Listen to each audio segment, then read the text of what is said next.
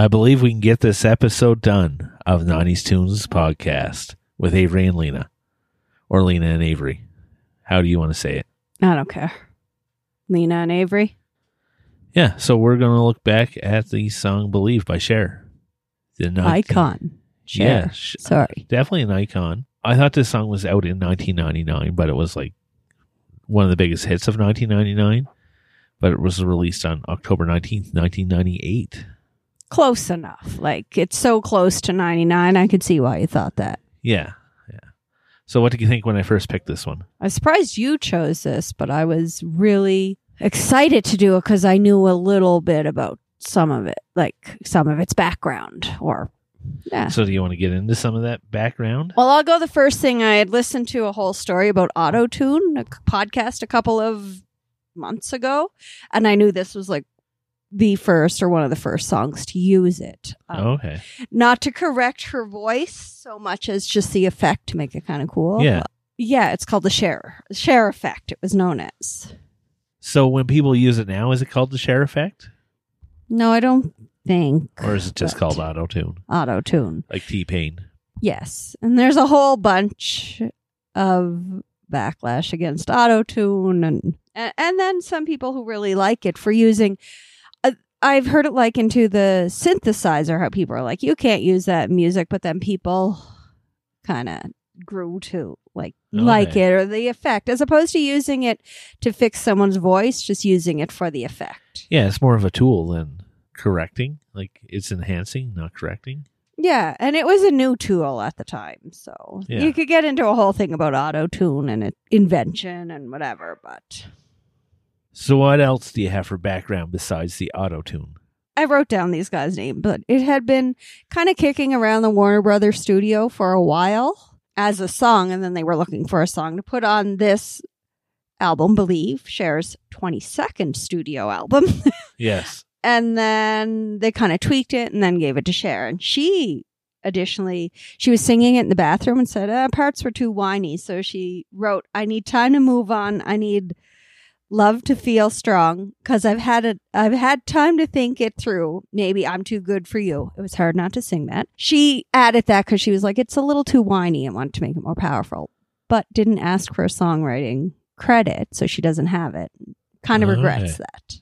Yeah. So I mentioned the album. She dedicated it to Sonny Bono, her ex-husband, who had died earlier that year in a skiing accident.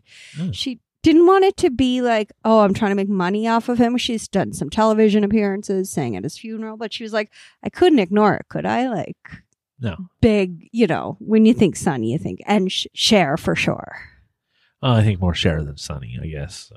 I can separate her from Sonny, like, I can think of her without thinking of Sonny Bono, but I can't think of Sonny Bono without Cher coming into mind. Yeah, that's probably the better way to put it. It was kind of their show was they were before our time, but yeah. I mean, Cher's been linked to a lot of men. I wrote a little bit of a list. Well, a couple of days after her divorce was finalized with Sonny, she married Greg Altman and filed for divorce 9 days later. Oh, okay.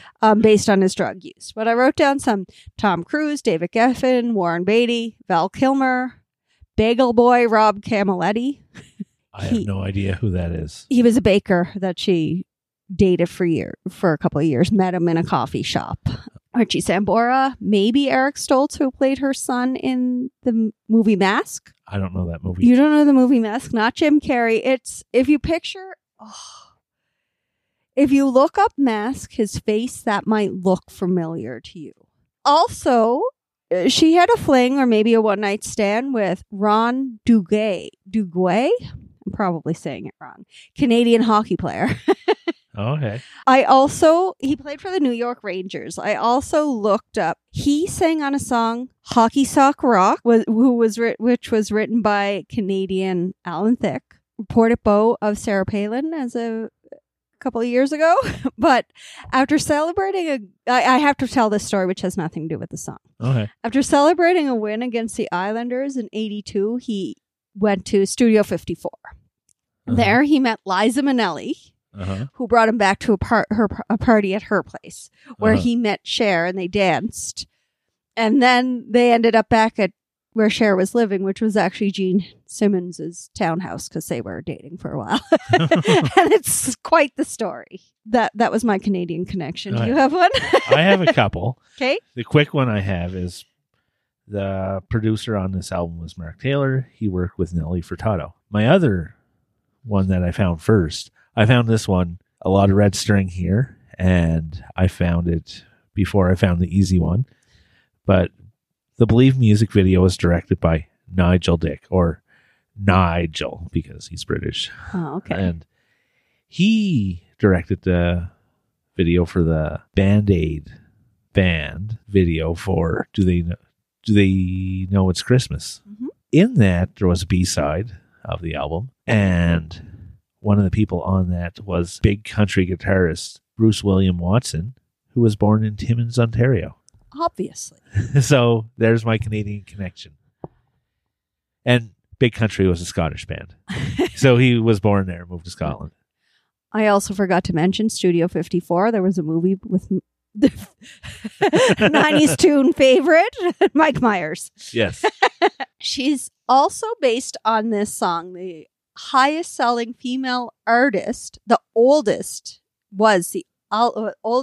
female artist to have a top single in the UK at 52. She was 52. I thought she was so old when she did this. Yes. Not because she looks it. She still doesn't look it. This was recently surpassed by Kate Bush at 63 when her song Running Up That Hill became popular because of Stranger Things. But that doesn't include Mariah Carey's Christmas song, because that keeps charting every Christmas. Yeah.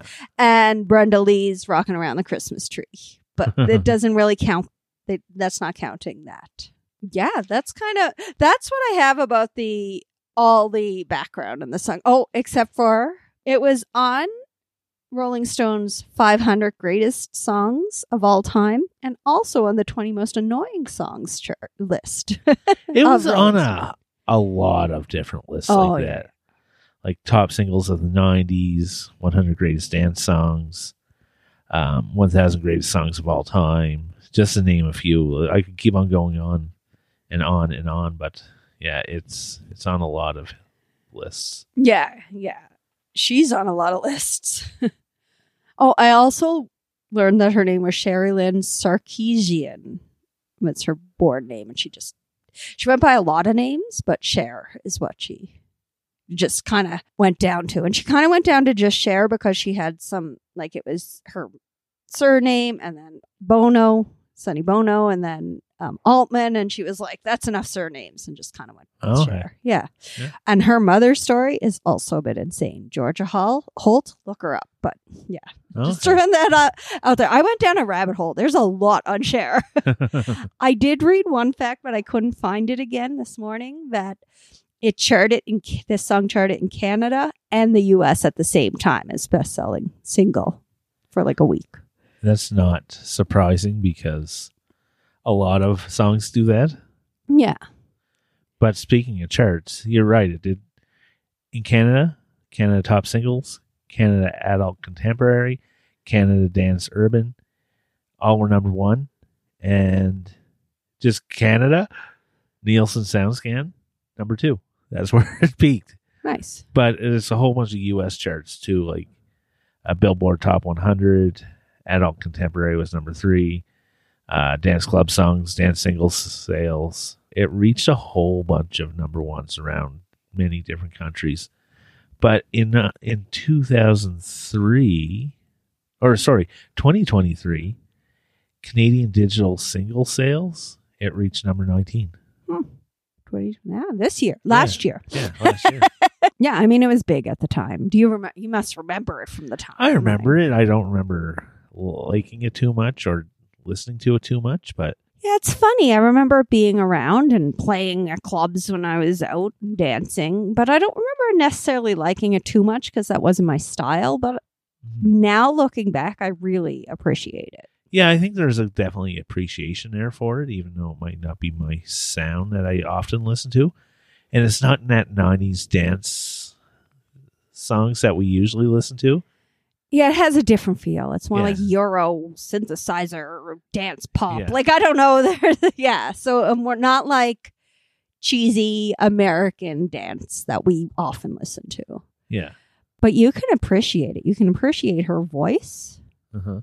even auto-tuned, which isn't the whole song, but iconic. Like the video, not a lot to write home about the video, I think, but the camera on her, I can remember that. She has that like feathery kind of thing on her hair and Yeah. looking great, you know. Yeah, definitely. Yeah, I was surprised you chose this. Well, not that you chose it because you'll choose anything, but I can't picture you listening to this song, but... Well, I just was looking at a list of top singles from 1999, and I was wondering what the last single was, like the last number one single for 1999 was. Yeah. And I just came across this, and I'm like, let's just go with it. And I wasn't putting too much research into my pick, so. But it didn't have any certification sales in Canada, like a platinum or diamond or anything, which is really surprising because it did reach number one. But it did sell 11 million albums worldwide. So what's your song for next week? Frig, I forgot until we were halfway through this that I have to come up with a song. Panicked. I'm panicking, but I'm going to do one that's always been on the list. Mambo number 5. Good. We can hope you do a deep dive and see if there was Mambo 1 through 4. Because it's always been a question on my mind. I just haven't done the research. Maybe he mentions a Canadian in one of those. We'll see. Sounds good. And we'll talk to you next week.